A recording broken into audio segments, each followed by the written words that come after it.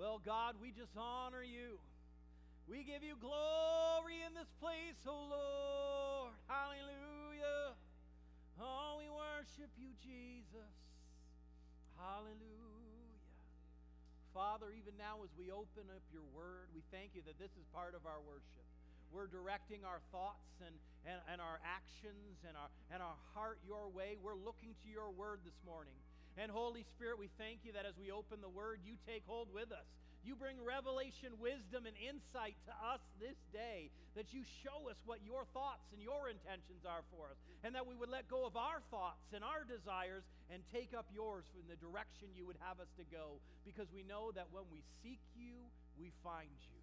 When we put our trust in you and lean not on our own understanding, and in all our ways we acknowledge you, you direct our paths. And so we expect your leading this morning.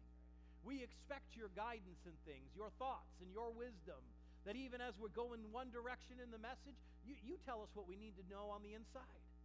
You give us your wisdom, because we go ahead and we declare you are our God. And we thank you for it. In Jesus' name, amen and amen. Well, how's everybody doing this morning? Whew. Well, you know, oftentimes when I preach, I have a very clear direction, and I'm I call it the chain. Like I say, Holy Spirit, which link in the chain are we going? And we just follow it through. And this week, as I was preparing, it seemed like, oh, I could go this way. We could go this way. We could go this way. And I looked at my message on Friday, and I was like, God, it seems like we're a little bit what we call like a shotgun message, a little bit here, a little bit there. It's a scatter message. But I believe the Holy Spirit has things he wants to get across to us. He knows what's in your heart, right? He knows your thoughts. He knows what's going on, and he knows what you need. And it's our job as ministers to listen to the Holy Spirit and give you what he thinks you need rather than what we think we need, right? And so last week we were talking about worship. And we spent pretty much the entire time, the whole focus of the service, we limited everything else, and we just taught on worship because it is so important. And I believe the Holy Spirit is trying to say to the body of Christ, I don't believe it's just our church, I believe it's churches around the world, that he's wanting to bring a revival of praise and worship. We don't come to church to be entertained. We come to give of our supply and participate together. You know, I was thinking about it after the service last week. A few years ago, I was at this leadership roundtable, and the man who was running it, he was one of the board members of John Maxwell leadership program. And as he was sharing things, he told us that, a few years ago, he was out with John, and this man is a pastor at a very large church in Texas. And he was out with John, and John said, you know what, I've heard that Fred Smith, the founder of FedEx, is not doing well right now. He was sick at the time, and I want to stop by, and I want to have a talk with him. And this man said, well, I don't know Fred, but sure, let's pull aside, and you can go talk to him. And he's like, no, I want you to come in with me. And so they went in, he met Fred, and then John and Fred went off into another room to have a conversation. And when he came back, he's like, well, it was very nice to meet you, Fred. And as he went to go, Fred said, hey, you, preacher. And he's like, oh, okay. He's got something he wants to say to me, apparently. He's like, do you know what's wrong with the church? And he thought all these thoughts were going through, like, oh my, what is this old man? Like, what's his problem? What's he got to complain about? And he said, church people think they are the consumer, but they're not. They're the distributor. Come on. We are not the consumer. We don't come to church to consume, we come to distribute our supply. Because the Bible says that of Jesus, flowing from Jesus, from whom the whole body has been joined together and knit together by what every joint supplies, according to the effective working by which every part does its share and causes the growth of the body for the edifying of itself in love. Each of us has a part and a purpose in this grand scheme of things that is the worldwide church, that is the body of Jesus. Each one of us has a part and something that it supplies. And even within our body, we look and there's things that we count really important. Like, your heart. Your heart stops, you die. And I think in the body of Christ, we look at people like, oh, they're like the heart. They're needed. I'm unnecessary. You know what? I think the skin is pretty necessary. If you didn't have skin on your body, you'd be leaking all over the floor, right? That's an important part, and we don't often give it the credit that it's due.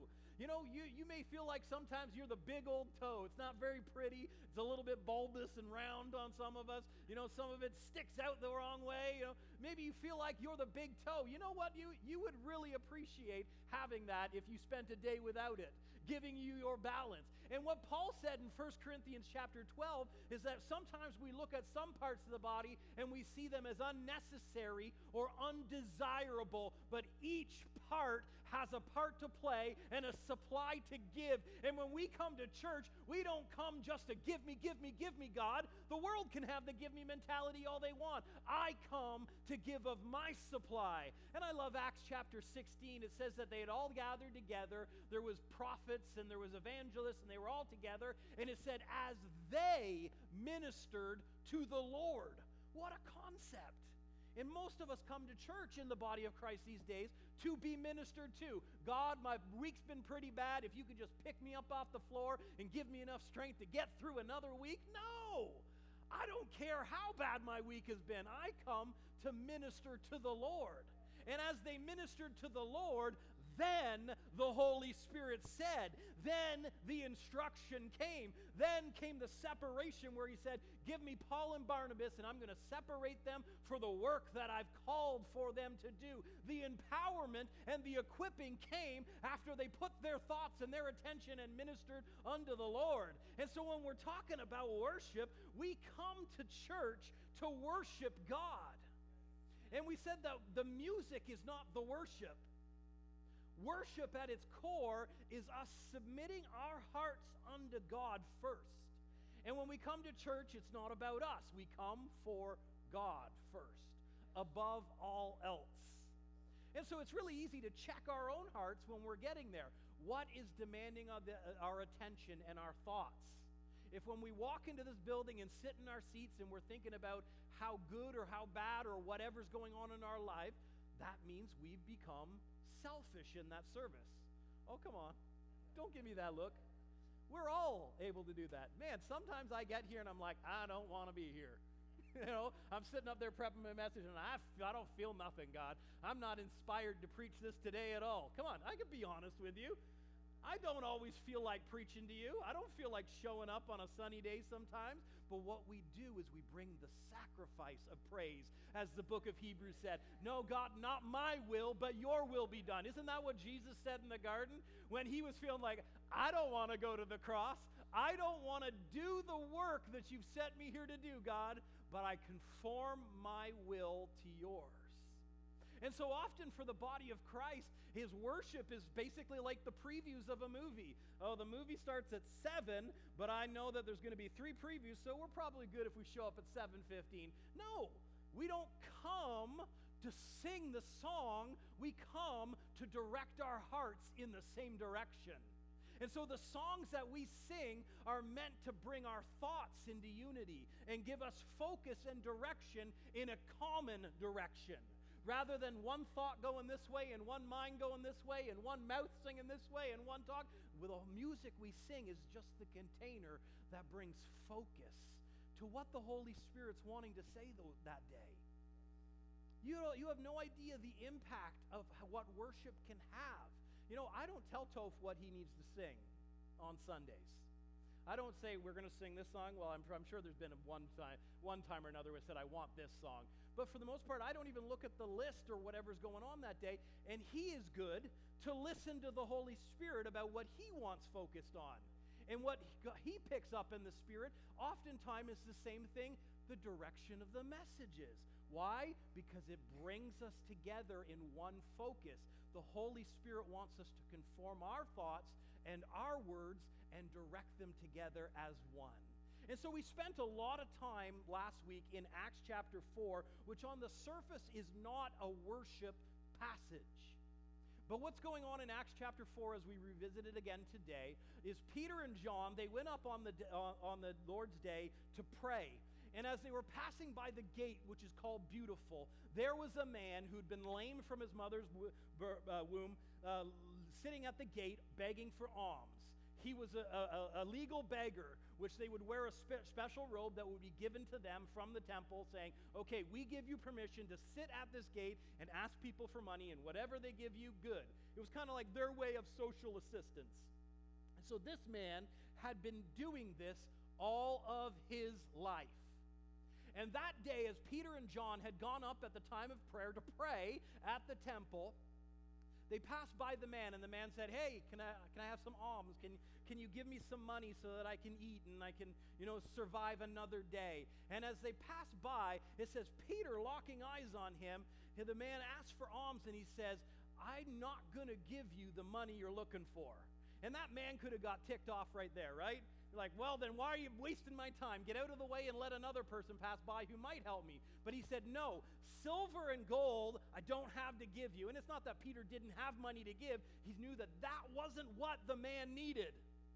And he said, silver and gold I don't have, but such as I do have, I give unto you. And he grabbed him by the arm, and he said, in the name of Jesus Christ of Nazareth, rise up and walk. And as he grabbed him and pulled him, the scripture says, immediately the bones in his ankles received strength. And the man jumped up, and he went walking and leaping and praising God. Come on, when God does something good in your life, you better give him the glory. He went walking and leaping and praising God. He didn't go walking and leaping and praising Peter and John. He went straight to God where the glory is due. He didn't get up and go, oh, I'm so happy to be standing here today. Come on, we need to give God more glory for the good things that happen in our lives. I said a few weeks ago, so much of us, if it's good, it's luck. If it's bad, it's God. No, every good gift comes from the Father above, who has no shadow of turning. And so the man got up and walking and leaping and praising God, and evidently he wasn't quiet about it, because it started to draw a commotion, and people started gathering around to see what had happened. Why is this guy walking and leaping and praising God?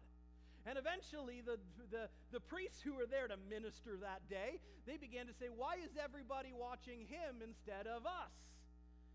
And so they bring him, and he's like, hey, what's going on? He's like, I used to not be able to walk, and now I can. And then they're like, how? They weren't happy for him. They were mad. And so they dragged Peter and John.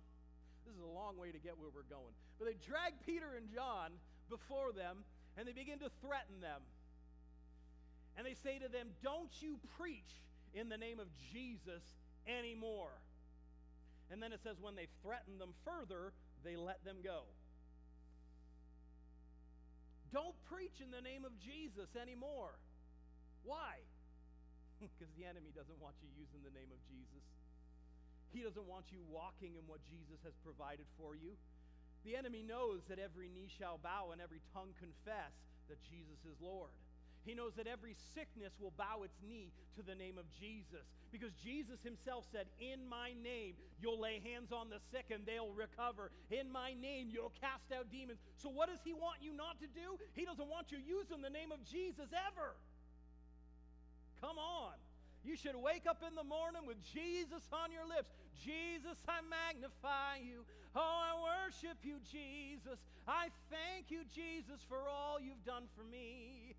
I like what they said about Smith Wigglesworth, that he would jump out of the bed in the morning, slip on his slippers, and he would dance. Why? He was setting his own tone for the day. Whew, and I don't confess to be that spiritual. Most of the time it's like, where's that alarm? Hit snooze again. But you get to choose the tone of your day by whether you'll praise or whether you'll crumble. Whew. So, they threaten Peter and John, and they say, don't preach in this name anymore. And being let go, they went to their own companions, and they reported all that the chief priests and elders had said to them.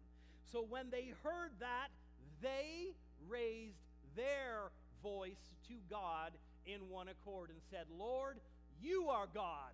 Which I like that. I think is a good place to start. The high priest is not God. You are God. He told me not to do that, but you said in your name. Woo, that's a good place to start. You're God. Because that also makes a declaration that He's your God and you are not.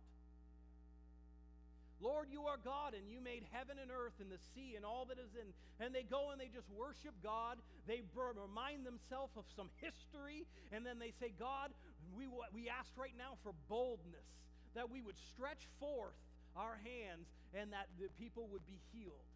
And here we see in verse 31, it says, and when they had expressed that desire, which is what the word prayed means there, they had expressed that desire, they had expressed their heart to God, the place where they were assembled together was shaken, and they were all filled with the Holy Spirit, and they spoke the word of God with boldness. And so we spent a lot of time last week where I want to bring the focus back to again. When they heard that, they raised their voice to God with one accord. With one accord. And we told you that it is a very special word that only takes place, I think 13 of the 14 times we see it is in the book of Acts and once in the book of Romans. It's a special word that is used as we look at the history of the church. You know, often when we look at the book of Acts, they call it the Apostles. It's not the Acts of the Apostles. It's the Acts of the church. Philip was an apostle, but we see the miracles he did. Stephen wasn't an apostle, but yet we hear his story. Aquila and Priscilla, they weren't apostles, but we hear their story. We hear about Apollos. It's not the Acts of the Apostles. It's the Acts of the church that have been empowered by the Holy Spirit. And something that we see the early church over and over again, they come into what the Bible describes as is one accord. And we told you that it's that special word, which is a compound of two different words, which means to rush along with passion and purpose in unison together. Woo! With passion and purpose together. Toph, stand up. Come here. Toph and I are going to rush along together. We're going to run right down this main up front center aisle. You ready? We're going to rush along together. Let's go. Don't you dare take me. I'm not going to go. I'm not willing. I'm not willing. No. Okay, thanks. That's not rushing along together with passion and purpose and unity. That's one of us standing still and the other one trying to go. You know, Pastor Wendy used to joke, and I think it's not something she should keep confessing, but that she runs and Pastor Robin drags and they end up where they're supposed to be. No, we should move together. But in any time when you get a group of people together, we have that very thing happen. Some of us go and some of us watch, and that's not a church. Woo. It says they rushed along with passion and purpose together in unison. And the notation that goes along with that word is the image is almost musical, which is why we used it when we were talking about worship. The image of rushing along together with passion and purpose together in unity, it almost has a musical idea. Think of it, you go to the Chris Stapleton concert, because I know Toph likes Chris Stapleton. Everybody's singing at the top of their lungs right along, Tennessee Whiskey or whatever. I don't know all of Chris Stapleton's songs. But people get together and they sing out loud, and you're kind of like, would you shut up a little? I want to hear him and not you. But if we can do that at a concert and we can do that at a sports complex, how come we can't do that at church? It's because of our will, not his. We conform to his will and put ours aside. And if the Bible said, let us sing joyfully, let us sing joyfully. You mean I get to choose whether I sing? Yes. And you get to choose whether you're joyful about it? Yes. Whew, if we knew that we could choose our emotions, we would do a little more selectivity of which ones we yield to. Sing joyfully, to shout unto the Lord, to lift up holy hands unto God, the fruit of our lips giving praise to his name. And so the sound, the word homothumaiden is almost musical in the sense that a number of notes are sounded, which, while different, they harmonize and they pitch in tone. And the idea that behind the image we see is like an orchestra. You got the oboe going, you got the tuba giving you the bass line, boom, boom, boom, boom, boom, and then you got the clarinet, They don't sound the same, and if you listen to them individually, you'd almost be like, yeah, we don't need you. But when you put them together as members individually of the body and each part supplying, they bring everything together as a sweet sound unto the Lord. Whew. That we are the instruments of Almighty God. We may play instruments while we worship, but the instruments are not the instruments of worship to God. You are. Hallelujah. This is just supposed to be a refresh of last week, but we're spending a lot of time on it. And so the image is almost musical, where there's different parts doing different things, all bringing into one purpose, one mind, rushing along together with passion and purpose in unity. But the second part of that notation we didn't talk about last week, and that's where I want to pick up today. It says, as the instruments of a great concert under the direction of the concert master, so the Holy Spirit blends together the lives of the members of Christ's church.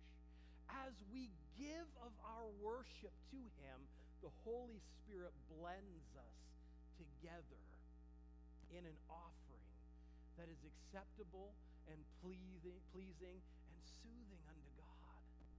The Holy Spirit takes hold with us as we worship. And so if we don't worship, He's got nothing to take hold with. Because He's not the worshiper, He's the one that takes hold together with us. That's the whole point of the Holy Spirit. In Romans chapter 8 and verse 26, it says, the Holy Spirit comes together and girds us up in our weaknesses or our shortcomings. And He works together where you feel ill-equipped or unable. He comes and brings the equipping, and we do it together. And so as we begin to worship God, as we begin to declare His greatness, as we begin to give thanks unto Him, the Holy Spirit begins to work and move among us.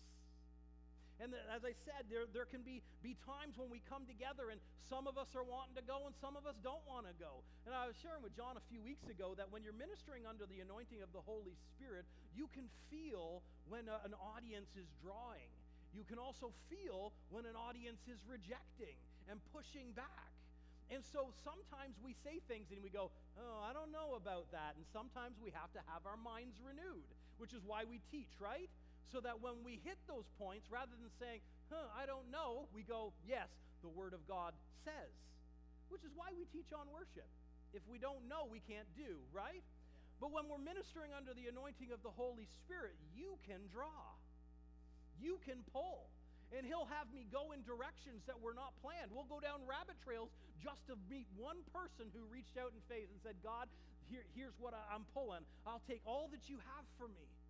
And even as you begin to worship, it's like when people who are drawing, the Holy Spirit will bring you right into them. And you'll begin to preach to them. You know, I remember when we were young, Pastor Robin and Wendy used to drag us all over the places just to get into meetings wherever, because there was nothing good going on in the area, and it was like, well, if we got to drive to Toronto, we will. If we got to drive down to the States, we will. And when we would get there, it didn't matter where we sat, they would find us and bring us up to the front. And it would always happen that the minister would just come and stand there and just start preaching to Pastor Robin. Why? Because there was a draw and a desire as he put a demand on the Holy Spirit. Holy Spirit, I want more from you. I want to know. I want to flow. I want to go. And if you put a demand on the Holy Spirit, He will meet that demand. He will move heaven and earth to get to you as we submit ourselves unto Him and the Holy Spirit takes hold. And so why are we talking about how the Holy Spirit takes hold? Well, today is Pentecost Sunday. And you may say, well, what's Pentecost Sunday? It's the day where we mark and we celebrate the coming of the Holy Spirit. A few weeks ago, we celebrated Easter, the death, the burial, and the resurrection. But then most people forget about the story after that, where Jesus dwelt among them and taught with them and taught them for 40 days. And He said, don't leave Jerusalem until you get the Holy Spirit, who I'm going to send unto you. And so Pentecost Sunday, I don't usually make a big deal of it. You want to know why? Every day should be Pentecost for you, because it wasn't a one-time event. He said he's going to come and stay. And so I said that when toe yields to the Holy Spirit, he gets things and the direction that the Holy Spirit wants to focus on. Well, here's where we're focusing on today. Jesus said in John 14, I will pray the Father, and he will give you another helper, that he may abide with you forever. Not for one day, not for moment by moment, but forever. And so forever you are glorified, and forever he is lifted high. Forever he is risen. He is alive. He is alive. Why was the Holy Spirit putting the focus on forever? Because the Holy Spirit came. He ain't going away. And as he was with Jesus, he'll be with you. As he was with the early apostles, he'll be with you. As he was with the early church, he'll be with you, because he came to stay forever. Woo! Jesus said, I'm going to pray, or I'm going to talk to the Father, and he will give you another helper. That word another means just like me. Some people are like, oh, wouldn't it be great if Jesus was here? You've got another helper just like him who came. Woo! And when you receive him, he'll stay. And it says it's the Spirit of truth who the world cannot receive, because it neither sees him nor knows him, but you know him. For he dwells with you, and he will be in you. There is some important truth right there in what we just read in verse 17 of John 14. This is the Spirit of truth whom the world cannot. Everyone say cannot. It's not for the world. It's for the believer. They can't receive it because they don't see him, nor do they know him. Why is that important? With most of our worship and most of what we do in churches these days, we draw upon our experience from the world to give us a frame of reference of what we should do. You can't do that with the Holy Spirit. We can't draw from our experience in the world to understand and experience the Holy Spirit. There's only one place that comes from. That's the Word of God and what he said about the Holy Spirit. And so if you're looking for a frame of reference about the Holy Spirit from what you've known and what you've experienced out of the world, you will not find it, because the world cannot receive, because it doesn't see him nor know him, but you know him. That's a great statement that Jesus made to his disciples. Before he came and made his home in him, Jesus said, you know him. That will be a great statement to take up. Holy Spirit, I'm so glad I know you. Most people say, well, I just don't know how he speaks to me. I just don't know how he moves. Stop saying it. Because you're getting your confession. You're sowing those seeds of opposition to knowledge of the Holy Spirit. You align yourself and you go, I know him. When I grew up in prayer school, when I was at Rhema, when I spent 3 years there, I'm pretty sure there wasn't a day that went by where Miss Leanne Merrill didn't get up there and say, you know him. You know his voice. You know his leading. You know when he guides you. You recognize his presence. You know him. Stop saying you don't. And she told this story about a friend of hers who was ministering as a missionary down in South America. In the country that she was ministering in, the government was about to fail. And there was a revolution going on within the country. And someone called her up and said, you need to take your money out of the bank today, because the bank won't exist tomorrow. And so she went down to the bank and she withdrew all her money. And as she was coming out in front of the bank, she noticed there were some men waiting on motorcycles across the street, watching people who were withdrawing their money. And she's like, oh, this is not good. And so she got on her little moped scooter thing that she had, and she was going down, and sure enough, they started following her. And she started to get afraid, and she's like, what am I going to do, God? And all of a sudden, up out of the inside of her, she heard Miss Leanne's voice, you know him! And she's like, that's right. I know exactly what to do in this situation. And as soon as she began to acknowledge that and that understanding that I do know the voice of the Holy Spirit, he said, turn left. And so she turned left, went down that street. And he said, turn right. And she kept following the instructions of the Holy Spirit, who she knew. And sure enough, she began to look back, and the people who were following her were no longer there. And she was able to get out of the country before the revolution took effect. But you know him. And it says, for he dwells with you. What was Jesus saying when he said he dwells with you? The Holy Spirit had been in Jesus with them the whole 3.5 years that he had been ministering. You know that was the power that Jesus was drawing from? It says that he emptied himself of his godhood, and he likened himself in the form and the fashion of a man. Jesus came just like you. Natural man. But he received the infilling of the Holy Spirit on the day that he was baptized by John the Baptist. It said that as he came up out of the water, God spoke from heaven and said, this is my beloved Son, in whom I'm well pleased. And the Holy Spirit came down and moved inside. And you know the immediate thing that began to happen to Jesus after that? Miracles started happening. We don't have a single recorded miracle before the infilling of the Holy Spirit. Because you need him just as much as Jesus needed him. And so he tells them, he's like, guys, you've been dwelling with the Holy Spirit this whole time, whether you've recognized it or not. What I did through him and the power that he brings. And guess what? He will be in you. Jesus called him the helper. You know, I was thinking of there was a Beatles song, Help, I need somebody. And there's a lot of days where you need a help. And you can receive the helper, the Holy Spirit, whom the Father will send in my name, and he will teach you all things. And he'll bring to your remembrance the things that I've said to you.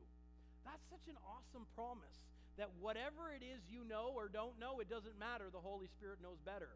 And he will teach you all things. We're talking, Jesus is saying this to 12 guys who've spent 3.5 years sitting and listening to him teach, being there and experiencing all the miracles, getting all the backroom experience with him that the rest of the public didn't, and Jesus said, hey, the Holy Spirit's going to teach you.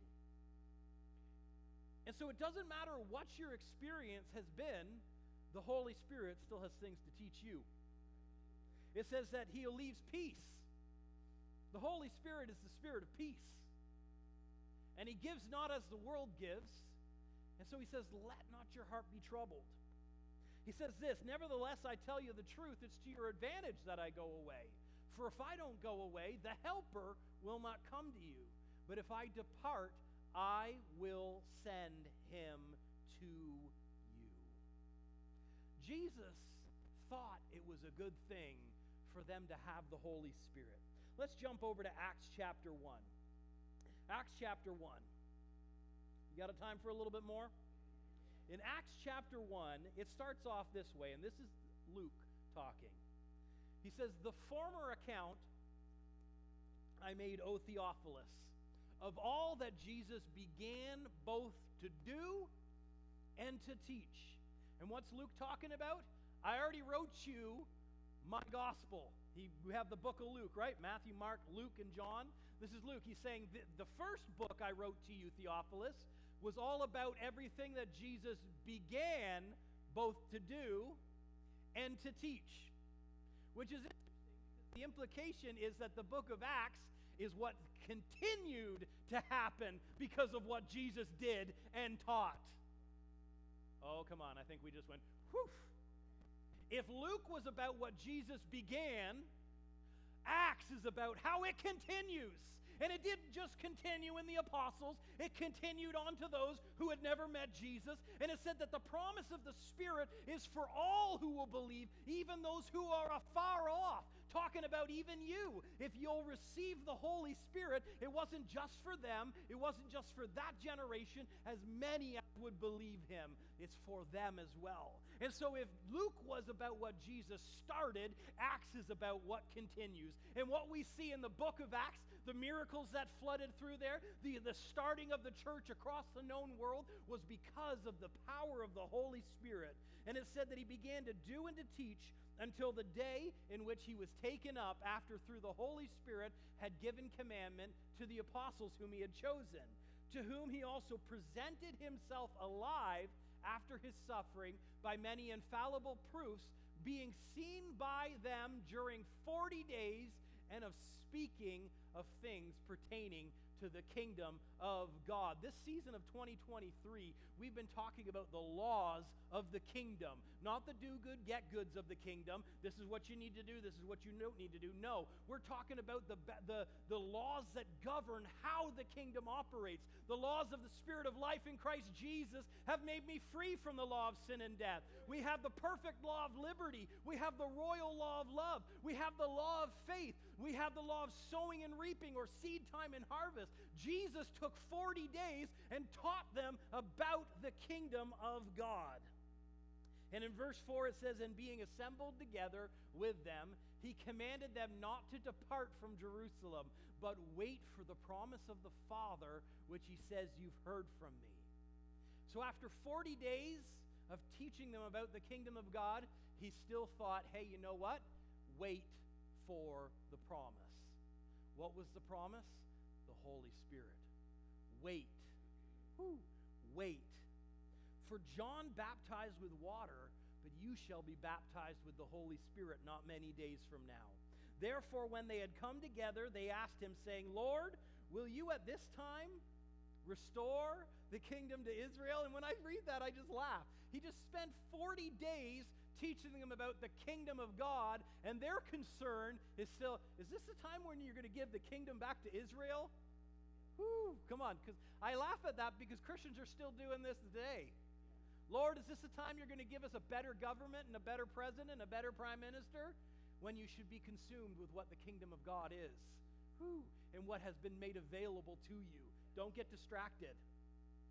And he says to them, it's not for you to know the times and the seasons which the Father has put in his own authority, but you will receive power once the Holy Spirit has come upon you, and you will be my witnesses to me in Jerusalem and Judea and Samaria and to all the ends of the earth. So he says, wait. Don't even leave Jerusalem until you get the Holy Spirit, because when you receive the Holy Spirit, with him comes power. And that word power is the word dunamis, which means strength and power and ability. Power residing in a thing by virtue of its nature. You've got the nature of God on the inside of you. The Holy Spirit will make his home in you, and he is fully God with Jesus, just like Jesus was with God. And when the Holy Spirit gets on the inside of you, he brings God with him in all his stuff. And it says strength and power and ability come to you when you receive the Holy Spirit. And so chapter 2 says, when the day of Pentecost had fully come, they were all with what? They were all with one accord. They were of the same, rushing along together with passion and purpose and unity together. They were moving in one direction with one focus. They came for the Holy Spirit. They were not going to leave until they got what Jesus had promised them. They were not going to go out empty-handed. They wanted the power that had been given unto them. And I wish more Christians in today would say, God, I'm not going to move an inch until your power rests upon me, and I'm going to go forth in your strength and your ability and what you've promised unto me. I don't care what the world can give me. I want all you have for me. You said power would come. I received the Holy Spirit. And as they were with one accord and in one place, there suddenly came from heaven the sound of a rushing mighty wind. So in chapter 4, when they were in one accord and they prayed, the place where they were was shaken. In chapter 2, when they were in one accord and the Holy Spirit came, it says there was a rushing mighty wind. When we begin to put our minds together and focus in the same direction, that is God, things change, not just spiritually, but in this natural realm as well. Man, I look forward to some buildings getting shaken in these last days. I look for a mighty wind passing through the body of Christ and through the churches as we focus back in on what is truly important, because really nothing of this world matters. It's all about God, or it's nothing. And so the place that they were in was as a rushing mighty wind filled the whole house where they were sitting. And there appeared unto them divided tongues as of fire, and one sat upon each of them. Why? Because it's for all of them, and it's for all of us. And they were all filled with the Holy Spirit and began to speak with other tongues as the Spirit gave them utterance. Whew. They were all filled because they were all flowing. They were all filled because they were all focused on Him. And that's what happens in churches when we get on the same page together. We all get filled, we all begin to flow, and we all begin to experience His miracles, His goodness, His grace, His mercy, His never-ending peace, exactly whatever it is that we need in that day. They were all filled with the Holy Spirit and began to speak with other tongues. Here's just a side note as we begin to come in for a landing. Every time we see an infilling of the Holy Spirit, every one of the stories through the book of Acts, you know what we also see? We see something happen. They were all filled and they began to speak in Acts chapter 4. They were all filled and began to speak with other tongues in Acts chapter 2. In Acts chapter 19, when Paul came into Ephesus and he found believers, and he said, what was the first question he asked? Have you received the Holy Spirit since you believed? They were already believers. There's an important distinction I'm about to make here. A lot of the body of Christ says, well, when you got saved, the Holy Spirit came and made His home. No, there was the regenerative work of the Holy Spirit that made you a vessel. He gave you a new nature that God could reside in. But that's not it. Paul said, have you received the Holy Spirit since you believed? So the implication is that He didn't automatically come when they believed. And they said, we didn't even know there was a Holy Spirit. So what did He do? He laid hands on them. They received the Holy Spirit, and they began to speak with other tongues and prophesy. That's Acts chapter 19. We look at Acts chapter 8. Philip went down to Samaria, and he began to preach Jesus. And he began to do miracles among them, and it says they believed. And then it says, you can go look this up, this is Acts chapter 8. Then it says, when Jerusalem heard that Samaria had believed, they sent Peter and John down so that they would be filled with the Holy Spirit. And you know what happened as they laid hands on them? Obviously something physical happened, because Simon the sorcerer was like, wow, I want to be able to do this. Here, take my money so that I can have this gift. We look at Acts chapter 10, the household of Cornelius. Peter, by being led by the Holy Spirit, he comes down to minister to them, even though that's not a place that a Jew goes. And he comes into the house of someone who's a Gentile, and he begins to teach Jesus. And you know what happened as they believed? They also received the filling of the Holy Spirit and began to speak with other tongues and magnify God. Every time someone gets filled with the Holy Spirit, we see that happen. Don't let religion say, that stopped, that no longer happens today. Why? The enemy does not want you speaking in other tongues. Why? Because it builds you up and strengthens you. It brings rest and refreshing. It increases your faith. It builds you up and strengthens you in faith, because it takes faith to pray.